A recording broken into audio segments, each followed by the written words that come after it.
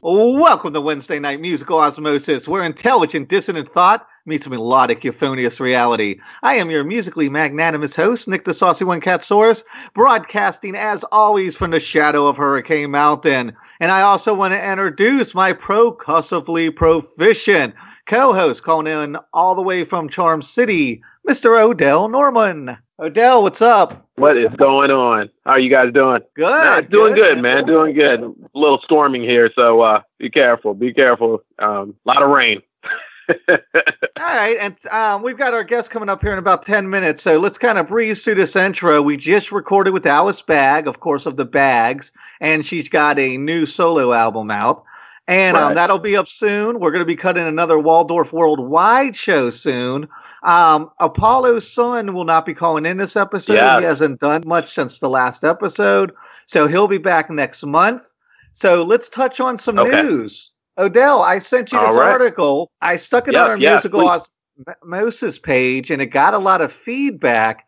And basically, it was this Uproxx article about these bands like Guns N' Roses, all these old glam metal bands. And I remember once me and Dee were in a record store like 10 years ago. Well, we haven't been together 10 years. Maybe it was 8 years ago. And I picked up a Poison album. And I said, check this out. This is from 90 or whatever. And one of the songs was, I hate every bone in your body except mine. And I was like, can you believe the songs that these dudes used to sing? And that was way before Me Too and all that. So now these bands, these old metal bands, are having to navigate between these really misogynistic, sexist lyrics that the older fans want to hear, but yet they're losing all the newer fans. So a lot of them are cutting words out of their songs, or they're not even doing the songs. They're scrapping them from their playlist. But there's this fight of, no, keep the songs pure. Yeah. That's from the age that they came from. That's from that era. Don't censor the music, to this music is gross and disgusting and we don't want to hear it. How does a band like Guns N' Roses or Motley Crue thread that needle, Odell? Well, those two particular bands were always, it was one of those things with Motley Crue and Guns N' Roses that when they would say something, it was like, okay, it's Motley Crue and Guns N' Roses. It's sort of their thing. Nowadays, I don't know how they would thread it, because, even for, if you look back at Guns N' Roses lyrics, some of them were racist. So a lot of them were homophobic. So, and they got away with it in that time. So I don't know how they get through it. Even I read that article, and even a band like, for example, Paramore, who is, a newer band, if you will, they officially stopped playing one of their songs because they used the word horror, I believe, in it. So they're like, no, we're not doing that anymore. So yeah, it's affecting all genres. It's funny. Even if you look at hip hop, which, back in the 80s and 90s with NWAs and a lot of those bands that used the B word, the N word, even, Ice Cube in a song where he, basically dissed the whole, NWA, even through the Jew, he used Jew in a way that was, profane. So, I don't know how you get through it. I don't know if it's just a thing that as you grow older, you're like, that's not me anymore. And I know it hurts a lot of people's feelings, but it's still the artist's right to do what they want to do with their song since they wrote it, I guess. But they're kind of in a position that local Republicans are in running for office. Do you embrace Trump and turn off any moderate and independent?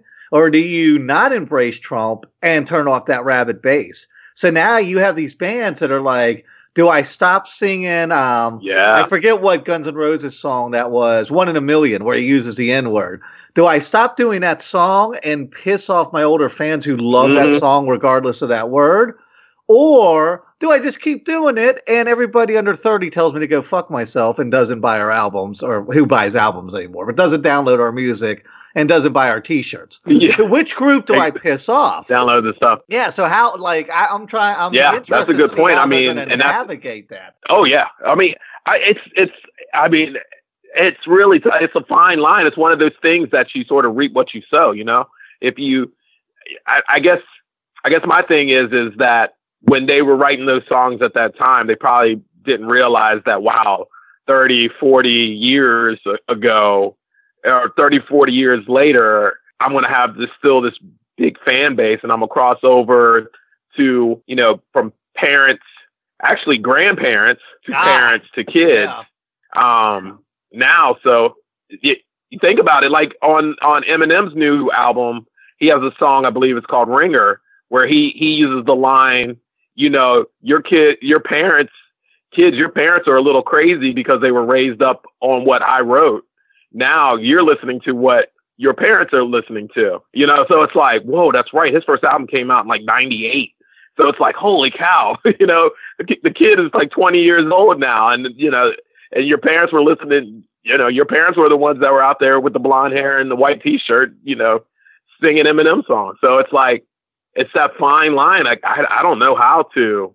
But it's kind of like when your balance it or how delicate it can be. It's kind of like when your racist grandfather gets a pass, right? Because that song "Money for Nothing" by Dire Straits came out, I think, in the mid '80s, and they have the word "faggot" in it, like that little faggot is a millionaire. And I have never heard that word censored.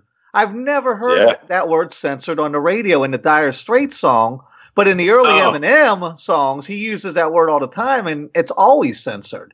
So why does Dire Straits get away with it, but Eminem doesn't? Yeah, that's a good point. And I think it could be just the way nostalgia? The song is. It's one of those songs that if you're not, it's one of those things, like if you're listening to that song and all of a sudden you're like, because I know for me, when I first heard that song, it's like this, it was on like WABA and whatever, Q107 back in the day. And you're like listening to it, and then all of a sudden you're like, did he just say faggot? I think he just said faggot. I don't know. Oh, well. And then you're just bopping along because it has a harmless beat to it, I guess, or rhythm. But then Eminem comes out, and he's like, you little beep, I'm going to bleep you up, you little beep. You're like, oh, okay, yeah, he's definitely, but I don't know if it's I don't know. So is it just all context? People pick and choose, man. I mean, look at today's society, man. Yeah, I think it is. I truly do, and it's unfortunate. Yeah, it's unfortunate because even look at society in its own. You can have people defending one thing, and you're like, you're defending somebody that's absolutely wrong. But but if somebody else would do it, they would be like, oh, look at this. So they would be up in arms. But like you said, I think it's who it offends and who it doesn't. We're, in that society right now. Yeah, society is changing so rapidly. I'll make this last point and then we'll get the other guys in here. But society is changing so rapidly that I told Dee the other day, actually, I was telling my mom's boyfriend when we were in Pittsburgh this too, and he's like, pushing 80. I said, if I went into a coma in 1955 and woke up in 1975, I would still understand the world around me. Or if I went into a coma in 1898 and woke up in 1918, I would still understand the world. Even if I went in a coma in 1978 and fucking woke up in 1998, I would still be able to process shit. But could you imagine going into a coma in 1998 and waking up today? Like how insane that would be to you? Oh yeah. It's a whole nother world, and just the reactions, everything is so fast. Your reaction has to be fast. Everything's like, we need this now. Here this is. It affects the mind. It really does. I think that's the reason why so many people are so out of their mind. Literally, is because there's just so much bombarding you, where you don't really have time to let things sink in and marinate, that people just go off the cusp all the time. That's why it's so one way, or it has to be the other way. There's no middle ground anymore. It's like, no, you're wrong and I'm right. No, I'm right and you're wrong. And there's something for everybody out there, even if it is wrong or right. I mean, you look at it, everybody has something that is catered to them, and they can find it because all they have to do is, turn on their phone or flip open their laptop, or like you said, just, download a podcast or whatever you want to do. It's there for you right in the palm of your hand. I feel like a lot of times the information is getting bottlenecked and we're not really getting any information because there's just so much information. Exactly. And you don't get that opportunity to let it marinate, let it digest, and you come up with a sensible answer. It's more like, okay, yeah, well, so-and-so said this, and then first thing you do is you go on the web and you search something out, and you don't look at the credits. You don't look at if it's real or not. And then you just throw it back out there against somebody else. Real quick, a perfect example of that was I was looking at the funeral for John McCain, and when Joe Biden spoke, and not to get too political, but he was talking about how back in the day you could have the staunchest Republican and the staunchest Democrat go at each other's throats. Yes. But the moment the session was over, those same people were downstairs eating lunch, talking about each other's families and what trips they were going on together. But nowadays, you have constituents that don't even know their fellow constituents and don't care to know them, but yet they're quick to throw barbs. Or Chris Matthews has a whole book about that. You know, I mean, Reagan and Tip O'Gore. Exactly. So, yeah. Okay. Yeah. Right. I mean, even all the way up to the point where with Obama and like McCain. Yeah. All righty. Let's get tonight's guest in here. Dee, real quick, where can everybody find us? Everyone can, of course, just go to their address bar on their computer or phone and type in www.can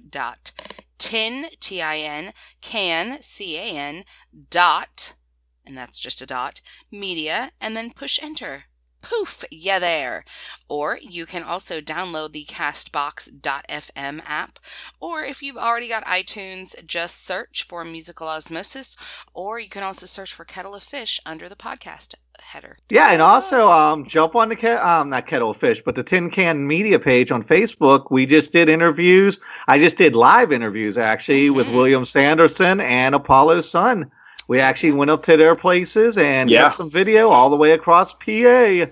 It was a crazy trip, to say the least. All right, so Odell, this next band has like such an insane amount of history behind them. And I'm so glad these guys got together. The music is driving. The music has emotion. The music has passion. I am so happy tonight to have Dave Holmes and Steve Moriarty on here from Wolves in Argyle. Hey, guys, what's up? Hey, what's up, guys? Nothing, man. Thanks for calling in tonight. I really appreciate it. We're having how you doing? Good to have you guys on. Yeah, listen all the time. Yeah, we're stoked. I was checking out your site too, man. You guys got some hilarious shit and some awesome interviews too, man. So it's you can't say shit. You can't? No, you can say whatever the fuck you want. There's no gatekeepers here. No, feel free. Yeah. My vocabulary is totally out then because I don't think I have any normal words. And you got about 20 words, I think. Yeah, so we're fine. Yeah, we love all the abnormal words. Hey, let me set this up real quick, Dave, because the way this interview came about was really kind of bizarre. So what had happened, I'll try not to ramble like an old man, is we had Steve on the show. God, he was one of our first guests 5 years ago in 2013. And we had him on talking about the Gits. We've had him on since. Back in January, I saw he was in another band, Wolves in Argyle. Asked Steve on right before the interview. We were doing this 21 Punk Salute. We had a bunch of different people on. he had some back issues, couldn't make it. But I was talking back and forth with you guys, and then just fast forward to August. We took the month of August off to revamp the site. A friend of mine asked me to start releasing all of my old band pictures and videos because I was kind of like the archive keeper of all that shit. And I put in this video of this old, it's not really a club. It was like a warehouse with some offices that we rented out from this storage place. And I was throwing shows in there. And I had these little mini VHSs. I had to get the little converter. And I was converting all these VHSs over to digital so I could share them.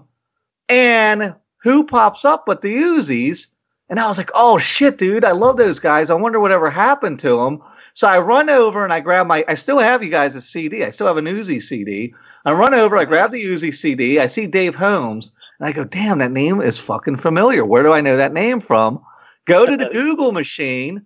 Find out you're in the band with Steve, which I didn't even know when I was going to have Steve on in January. So I reached out to you and was like, hey, man, I've got some footage back when you guys played at our old club, me and Paco's old club in Norfolk, Virginia, collapsed part of the stage. Do you want me to send it to you? And you were just amazed by it. And it just tells me the cosmos is always at work, right? I was fucking blown away. I guess the world's so much smaller these days, too, but Steve had mentioned, doing something with you guys before, and we'll be going 100 different directions, 100 miles a minute. And then we put two and two together, and you said that, and I was just fucking dumbfounded. I was like, oh my God, this is like footage that I just want to have for the hell of it. And we had such a good time at that show. I mean, the warehouse you had put together, it ended up being a really good show. It was our first time on the East Coast. And lo and behold, we knew each other and had a fucking great time, man. So, yeah, I know you've been doing stuff for music and bands for a long time, bro. That was yeah, cool. Dude. That's what keeps me motivated. And I found that video and sent it over, and I was just like, this is just a crazy amount of happenstance. But but stuff like that also keeps me motivated because I feel like it's the universe saying you're where you need to be, right? Yep. Yes, it is. And then all that touring paid off in one sense. Yeah. Well, what happened to the Uzis after that? Kind of catch me up from that time period to how you met Steve and Wolves and Argyle came into, got created. Yeah. Well, I think I don't know how Dave got in touch. Some mutual friend said, "Hey, you should talk to my friend Dave because he was in the Uzis for a long time and a bunch of other bands, and he got kind of burnt out. But now he's starting to do music again. You should talk to him." And so Dave and his fiancée Charmaine called him and said, "Hey, come meet for a margarita down at this place in downtown Oakland." And I was like, "Okay, what the hell?" And I wasn't really doing too much either. And Dave told me about what he wanted to do musically, and we chatted and we hit it off, and we've been just talking over each other ever since. So that's So we just started practicing with an electronic drum set and his guitar in his living room, and then he had a bunch of songs that he had recorded himself. I kind of changed the parts a little bit around so I could do it, and then then we brought in some other called in some favors for some friends and recorded a single, and then we were off and running. Yeah, man, off and running. It was crazy. That's awesome. Yeah. That is awesome. I had this idea that I was capable of pulling off a fucking Dave Grohl and doing all this stuff myself, and wrote these songs. I was living back and forth between here and Sweden, actually, which is another story. But it came time that I wanted to put together a full band. About the time I ran into Steve. Prior to that, going back to the Uzis, we were on tour out there. We did a leg of that tour supporting UK Subs. Yeah, I was going to say, didn't you play with UK Subs like the night after you played at our place? Yeah, we were doing a great time, man. I actually got to go bass fishing with Charlie Harper on man, down in Georgia, and he shows up with this. That's awesome. Fishing pole, fishing with Charlie, man, and it was awesome. He's like, "Oh, I love fishing, mate. Do this." I'm like, "Well, fuck, it's Monday. Let's go fishing." We bring our poles with us, and he's like, "Yeah, I bring my pole too." And I was like, "Really? From Europe? You bring your okay?" So we show up to Lake Lanier, I think it was, and he shows up. He's literally got a little 3-foot Scooby-Doo fishing pole that he packed in, and I bass fishing. Sure. Did you catch anything? No, he didn't. I think I caught one. Nice. It just, that was a great tour. A couple nights we took off on our own. So we were out for like a month. We came back and did a bunch of other tours. We're around for a few more years. Got on a comp with Dropkick Murphys and a bunch of other bands like Good Riddance and stuff. And we just, after about 6 years, we had some, we had some internal stuff going on. There was a lot of partying going on in the band. And we were kind of, the time was over. We were done. And, most of us have stayed friends. I joined shortly after that another band called Shootin' Lucy for a while that I started, and did a few other things and took a few years off after that. I've just been going nonstop playing in punk rock bands. Right on. Well, I feel like you're where you need to be. And I told you this over email, I think today. That is awesome. Whoever wrote your bio for your Wolves and Argyle actual website, they did a hell of a job because I was enthralled like I was reading like a fucking Tom Clancy novel. Yes, they did. That's rad. Lauren will love to hear that. I got to share that with him. He's in New York. Lauren Behrman's done. He writes. He's a journalist. He's also a musician, punk rocker, good guy. We met him through a management friend somehow, and we just kind of loosely stay in touch. But yeah, we were stoked. So thank you. That's cool to hear. Yeah, I loved it. Steve, let me ask you a question because from talking with you guys, from reading different interviews with you guys, Wolves and Argyle seems like a really close, tight-knit bunch. Is this the most that you felt like you're in a family type dynamic since the Gits? Is this the closest you've been with a band since the Gits? Yeah, I would say, yeah. I think, as far as touring and playing live and just hanging out. Yeah, I would say that. Yeah, I was going through one of those life changes and temporarily homeless, and Dave and Charmaine invited me in, and I stayed there till I found a place. And so, yeah, I think family's a good way to describe it. I felt real tight with Joan Jett too on that tour with her in particular. Not so much the management, but that was like a good extension, revisiting of the Get sort of feeling. Right. Well, that's good, man. I think that's what makes it works too. You guys have so much history. I was reading all the bios and everything. How much is having that much history, just from like a marketing standpoint and opening up doors in the industry? Is that how huge? I know it's got to be a help, but how big of a help is it that you guys have all that history in the band? Occasionally, I think the music is really what matters most to people, and that's where we've gotten the most response, not from so much what bands we've played in and stuff. And sometimes people don't even know, and they hear the record, and they're like, oh, this is really interesting. It's really great. Sounds kind of like you guys from Seattle and Oakland. It's like, we probably should do a better job at doing that. That's been the premise for us. We kind of, we throw it out there once in a while, but it was quite a while before we even put mentions up of other bands. So I guess we probably should have marketed ourselves a little better, but we really wanted to focus on the family and the music and build something that we could be proud of. So we weren't just riding on the shit we did.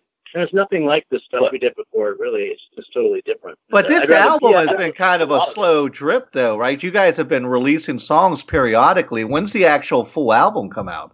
Yeah, April 1st. Yeah. April 1st, the record will come out, and it's finished and mastered by Tad Doyle. He's kind of our partner in this, and he engineered the session.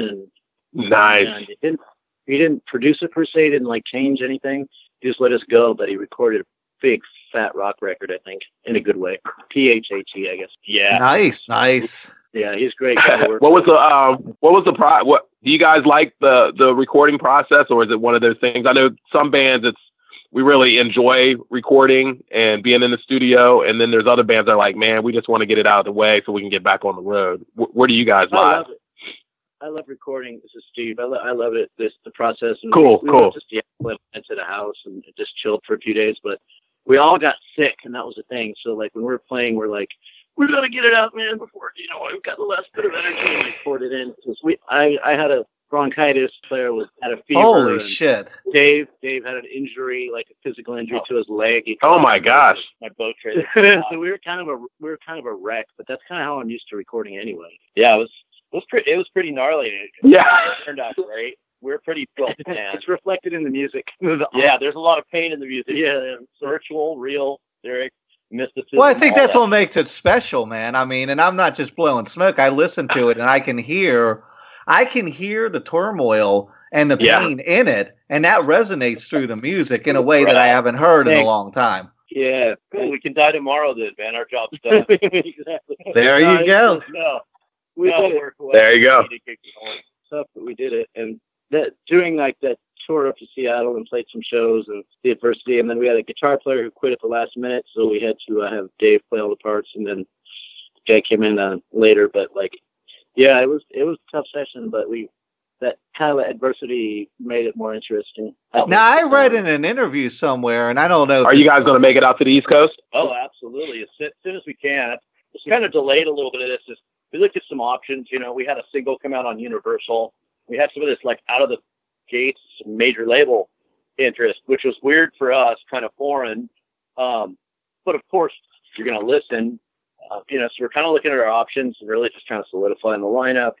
So we've had a lot of these plans. They're starting to come to fruition now. We just got tired of waiting around for people to do stuff for us. So we're like, we're not used to that anyway. So we just start doing it ourselves. Do what we know best. Yeah, just do it ourselves. Mm-hmm. I guess that's DOY. DOY? Yeah, do it ourselves.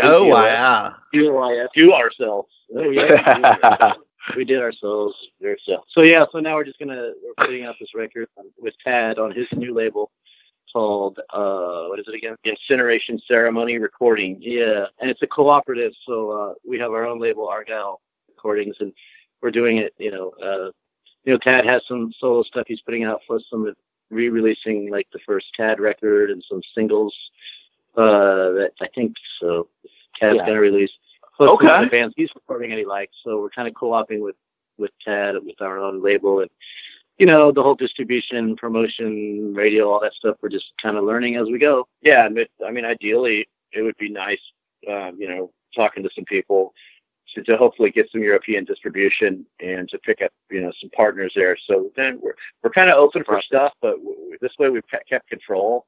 We've kept a focus, and, we kind of built our presence online and the music, instead of just jumping on the road right away a lot and burning the band out. So it's different now. You can reach so many more people with a video, just a self-made video on YouTube, and you can play in 250 or 100 people all over the country. It's like, really, where do you want to put your energy and your money and your time? Like, I'd rather just reach people as opposed to, I would rather play live, but it's just not that kind of world anymore. Yeah, and that's one thing I wanted to touch on too. Yeah, because you've got these two components. That is true. Yeah, these two components where you have the internet, social media, YouTube. You can get it out there. You can do it yourself. But you're competing with a billion other people who want to do this, and it gets lost in the shuffle. But then you had the human connection back in our day when we were all starting out, mailing the flyers to telephone poles and actually handing flyers to people and looking them in the eye. Stapling them bad boys. Yep. Yeah. So what do you think? I mean, it's really a different, everything is so different now. And I was just saying before you guys called in, if you went into a coma for 20 years at any point in history, like 1955 to 1975, and woke up, you would still understand it. But imagine going into a coma 20 years ago and waking up today. Yeah. It's like, we wouldn't know what to do as a band. That's kind of like it was. But I think, but I mean, like financially, it's really expensive to live in California. Like gas is almost $4 a gallon. Holy shit. Rent is. It's the highest rent and the worst roads in the country. And so like $600 used to buy you a half-page ad in Maximum Rock and Roll, where you might reach, I don't know, 1,000 kids would read it, that read your ad. But $600 now, I mean, that'll pay for a lot of gas. So it's like, I'd rather reach 10,000 people on social media than 1,000 people and spend money on print ads. It's like, it's really a different world. Yes, I think we'll have a better. You know what? And that's a good. We still do good art and posters, though.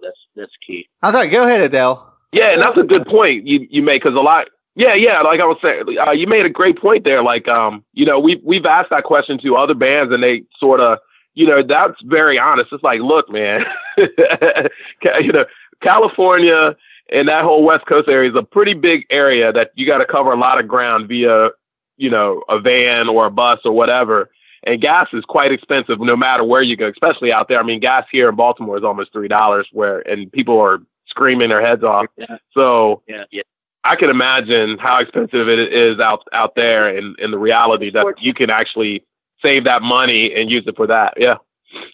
It's 14 hours to drive to Seattle from here. It's 14 hours through a mountain pass. That's how. Yep. So it's going to be more than 14 hours, and that's a lot of money. And it's just to play Seattle, seeing plays. San Francisco, you have a few little towns in between, and you got Portland and Seattle, and maybe Vancouver, Canada. And we did that in the snow. The first tour out we recorded, and I remember that about Uzi's tours going to the East Coast, and a couple of us would fly out there that couldn't get so much time off. It was cheaper. Yeah, that's what I want to do. The East Coast is amazing, not just because of the people and the vibe and the camaraderie. It's just more cities. It's different. I don't know if I want to say better, because I love it here too, but it has a lot of cool aspects about it. You can get from city to city in a freaking hour or two, and so you can hit a lot of shows. Yeah, California does 3 weeks in a lot of ways. So yeah.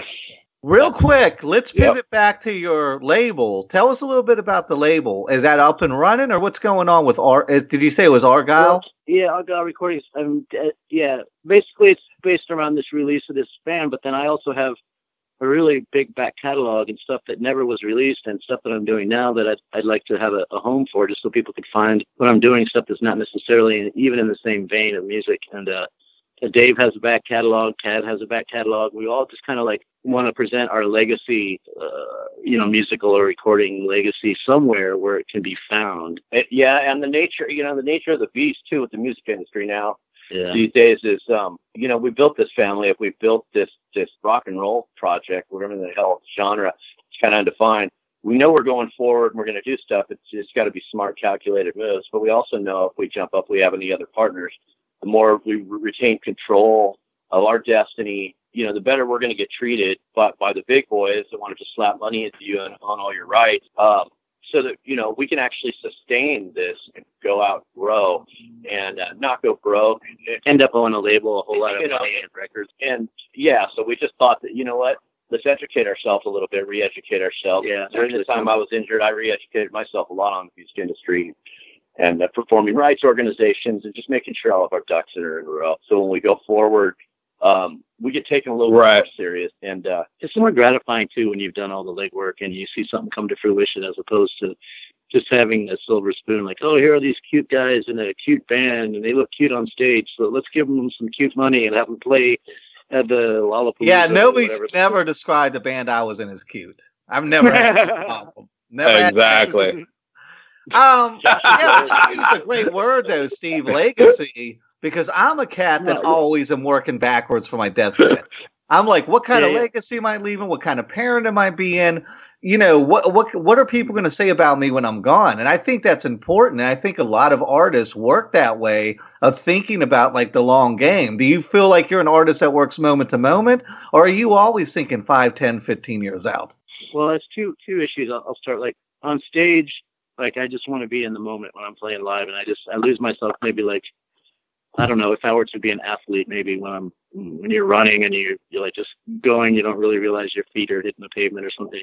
It's kind of like what I try to do when I'm on stage, just be in the musical moment. But after a while, you've created a lot of stuff. You've done a lot of other things in music, a lot of recording, and you've said some things that are really important, and you've made important music. And it's important, I think, that people, that if somebody, I don't know, you've been in the coma for 20 years and you wake up and you can at least find some good shit to listen to. I think that's my point, which is right. My point also. Odell, exactly. you want to jump in here? I know we've got a little bit of a delay on your end. Not fair for No, I'm just I totally agree with I totally agree with what you guys are saying about just, especially like one being in the moment on the stage, because a lot of artists take what you guys do, what we did, for granted, and then all of a sudden it can be just taken away from you, at a moment, at a drop of a dime, it's gone. So, the fact that you're really embracing everything in the aspect of learning learning as much as you can, living in the moment, but also, protecting that future, that's things that you pass on to, other people that, because, I know at the time you're going to be playing with bands that are younger than you guys. So that's one of those things where you're like, hey, you might want to do this or you might want to do that. Because there's a lot of people selling a lot of BS out there too. So I think that's really good. Some kid asked me, I do these therapeutic drum groups, like with hand drums. And I don't call them drum circles because I hate those things. But do a drum group at a hospital. And this kid, he was 23 and he asked me, he goes, hey, you're pretty good. Did you used to play in bands when you were younger? Oh, God. And I said, I don't remember. We're in our 40s. We're in our prime. So, I mean, to us, it's still kind of vague. We don't consider ourselves old by any means or measures other than the normal prime rib, eights first thing out of bed. But, yeah, me and Charlie were in Hawaii last year. And this kid, 21-year-old Wade, or I don't even think he was that. I think he was like 17 or 18. He starts talking about music, and first thing out of his mouth is, "How many followers you guys have?" Yeah, I mean that's currency now, man. On social media, that's crazy. Music, what we do, who we are, where we came from, how good or not the music is. It's just how many followers, So yeah, everything's judged. That's a fucking song waiting to happen, right? How many social media followers do you have? Yeah. The song's called "Followers Don't Buy Records, Bitch." We wish you well and tip him well. I think you can get an education. All right. Well, hey, we got to get out of here soon. Let's talk about Letters Never Sent, because you had said this was you guys' favorite song off the album. I totally understand why. The vibe off of this is just so potent. It just grabs you by the throat. Set this song up for us, because we're going to go ahead. It's like an exclusive. We're going to play it here for all the fans. Tell us a little bit about Letters Never Sent, what it's about, and why it's so important. Okay. Letters Never Sent was a lot of this record. I had pretty much written this record and got some input from the guys and we helped tailor it when I was done. But it was a tumultuous relationship that I was having with my ex, who was Swedish, living in Sweden. And, yeah, I got that vibe from it. You know, I don't like to say anything bad. There's a lot of borderline personality disorder. There's a lot of tumultuous situations, cutting, very crazy experience I went through. But there was also, you know, love involved at the time. And wow. I think I tried to help somebody else get through a horrible childhood. And I kind of ignored my own feelings at the point, thinking that I could kind of help somebody. And in turn, it kind of backfired on me. So I found myself in another country, out in the snow, sometimes with somebody fucking bleeding to death, and not knowing how to find help, how to emotionally remove myself from the situation at the time. And I really just needed to come home back here, but I didn't want to come home because I was enamored with a different lifestyle. I'd done a lot here and was making friends there. I was actually starting this project. I had a couple of people I was starting to play with, Wolves and Argyle. They were stoked too. Like, fuck, this American guy from the Bay Area who's played in the, you know, bands. And so I was making friends there and starting to feel like I felt at home in the community there, and I had to come back. So it's about a lot of the darkness that I had to face that I really just couldn't share publicly. Couldn't even share some of it with my family. And in the end, I had to share a lot of it with my family. And, you know, I lost a few friends during that time too. Because I was trying to put my partner first, who really just wasn't capable of being in that type of relationship. So this album was really a catharsis for you. I mean, you had to get it out somehow, and it sounds like you couldn't talk about it publicly. No, I tried not to, man. It's really not my nature. You know, I grew up very, very liberal parents. My mom was, you know, the second woman in the state of California to do underwater childbirth. I kind of had hippie-ish parents, even though I grew up a rock and roller. Oh, wow. And, you know, I just grew up in a very respectful environment of everybody, and, you know, believe that everybody has the right to do this. So, you know, kind of had a big heart. It made it a little bit harder to me. I'd never been in Oakland helicopters. Oakland, yeah, we're by the airport. Never been in a situation to where I could, you know, had lost control of a situation like that and really just didn't know what to do. So, you know, Letters Never Sent was one of the earlier songs I was writing on this and put it together. Were you writing this after you met Steve, or all these like in a notebook of thoughts that you were collecting leading up to? Yeah, that's what I figured. No, yeah. I demoed half of them myself, and with a couple other players and friends of mine, and then moved and kind of came back and forth and just sat on the demos until the right people appeared. And lo and behold, you know, I took probably about a year or two and met Steve, and that was a catalyst for me to take this idea and do something more than out of my home studio with it.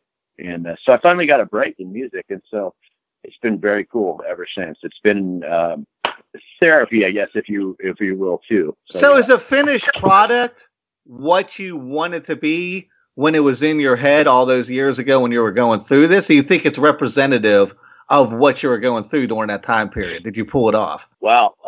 Kind of metamorphosed a little bit over. And Letters Never Sent is, yeah, exactly what I imagined. You know, so much as I do some of the video stuff myself, just keep it kind of lo-fi and to the point. But, you know, a few of the other songs that we have are definitely more rock and roll upbeat songs that I was experimenting with some electronic stuff and making some weird sounds. And it's just in a really dark state place. So some of the songs came out different than some of the earlier demos I have. But I wanted to keep it different, man. I wanted to do something new that we hadn't done before. I just did not want to have another, you know, 1, 2, 3, 4, go punk rock band. And you have to. I mean, to stay creative. There's times when I noticed that a lot. Yeah, there's times when I had to intro the show like in a different voice and like just say it like with a different inflection, because I was like, I can't just keep saying this intro the same every time. So I totally get it. Yeah, people are expecting, oh, you put out another street punk record or this and that, you know, and it's like, no, it's actually a totally different project, man. So much like, what do you guys sound like? You know, what do you sound like? It's like, hard to say. It's hard to say, man. You know, and I throw shit out way out left field, probably softer than we are, like Sonic Youth or even Weezer, you know, and some of our songs will have elements like that, but it's still got the rock and roll core. But yeah, every song's different on the record when you get to hear it. So I'm super proud of it. Steve's proud of it. It's got power and melody and power melody. The songs sound very personal. Are you awesome. That was really good. Purposely trying to stay away from politics in your lyrics? Because it's going to alienate half the fucking audience off the top. That's damn true. Oh, half of. I've never been enamored by politics. I've never trusted our government. Although I will say, man, I loved Obama. Yeah.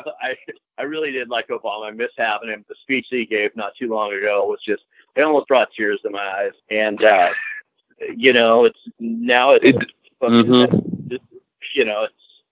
it's just all about gas, guns.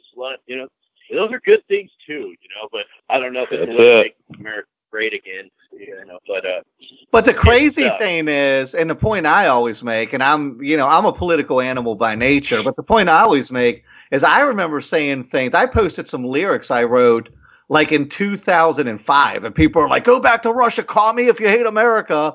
And now those lyrics would be like cheered by the Tea Party. Like the right has gone so like crazy anti-government. It's almost like the punk community can't keep up with them. They're like beyond anarchy.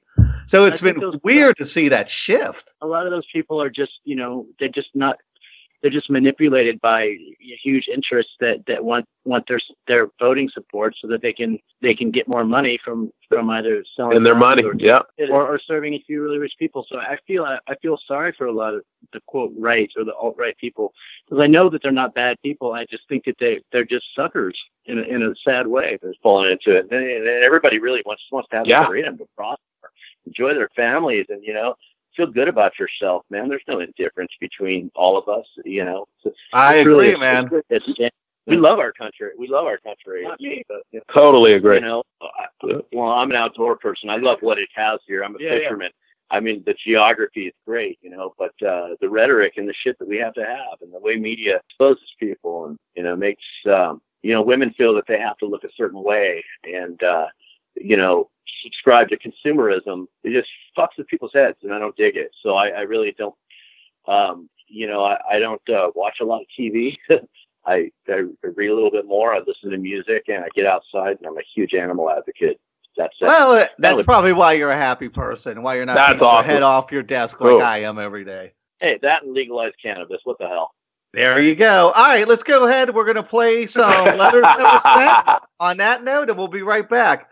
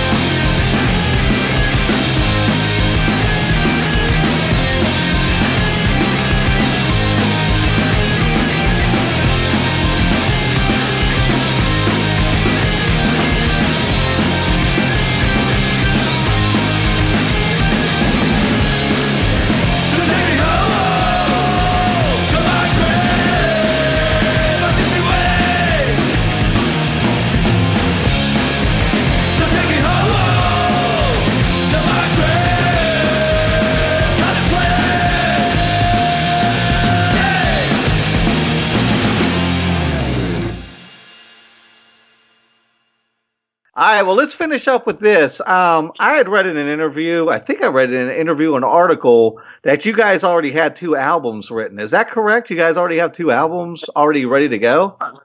Pretty much. Yeah, pretty much. Well, I pulled back the reins on this to get and to have these other guys make it more of a collab.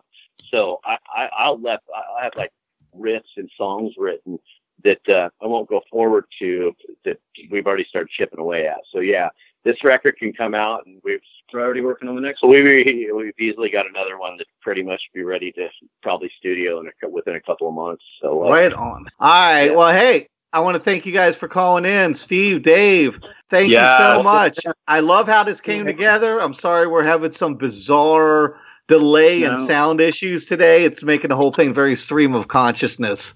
Well, much love to our people out in Baltimore area too, because I said I've been working with some of the high schools there, and they do like kind of crowdfunding and helping out schools and kids and music programs and stuff. Very I do cool. For work. Yeah. So just stay safe out there. Thanks, man. Yeah. All you guys. Yeah, and before you you guys too. Before you go, tell everybody where they can find you online. We can be found pretty much everywhere online. We get our music. We've got 2 songs out now. They're on virtually every streaming site. Our Pandora, we have an artist radio station that Pandora gave us.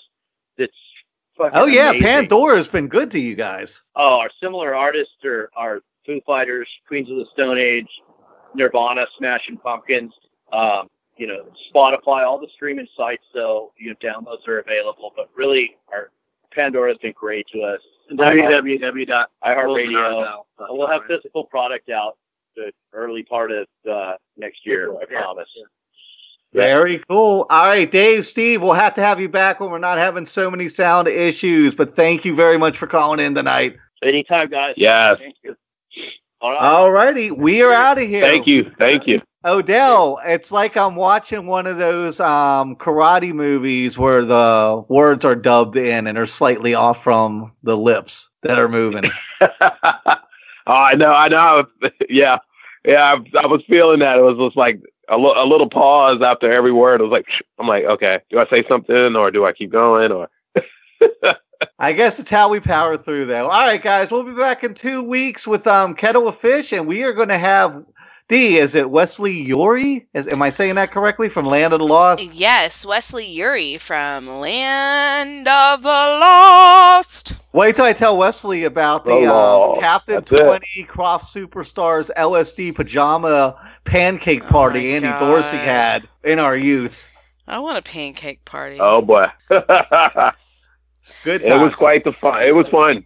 Yeah, you can't have times like that anymore because, we were waiting 2 weeks to watch like Croft Superstars, and now you can just YouTube it. And that's something that kids will never know is anticipating. Hey, I anticipated the shit out of this season of American Horror Story, and so far I'm a little terrified. Well, yeah, you can anticipate stuff that's not released yet to anybody, but you can't anticipate, like, hey, can you believe that they're going to be showing these reruns of this? Because you could just go online and find it. It's true. I mean, I've done whole episodes talking about that. Yeah, it's crazy. On the upside, The Good Place comes back tomorrow, and that is my all-time favorite show of the universe. I actually just wrote Meryl yesterday. I didn't tell you. I just finished watching BoJack Horseman. Oh my god, I love that so much. A couple weeks ago, and I breezed. Oh, that show is so. I breezed through. I think it took me a week, and I was done. I was like, that's it. I'm done. Dude. Oh man, what do I do now? Now I'm watching that show. The one with Jonah Hill and it's Jonah Hill and it's like they're addicts or something. Emma Stone. Yeah, Maniac. Is it good? Yeah, that's it. Maniac. That is really good. Yeah, it's really, really good. I purposely waited on Nick. Dude, he looks so different. Oh my god, I was purposely waiting on Nick for The Handmaid's Tale season 2, and it's just not gonna happen. So when I was in Providence for work, it took me 3 days. I watched the whole thing. I didn't go souvenir shopping for like the first 3 days. I was like, hey, don't duck out on Ozark with my boy Jason Bateman either. Yes, I have to watch. There's a lot of good TV on right now, which is good. Yeah, life I hear sucks. that's it. So I gotta get that one. Yep. All right. Well, we're going to be back here. Yeah, but all the animated stuff coming back, so that's going to be cool. Yes. We're going to be back here around the 10th, and we're going to do another Waldorf Worldwide show. Good night, guys. Bye.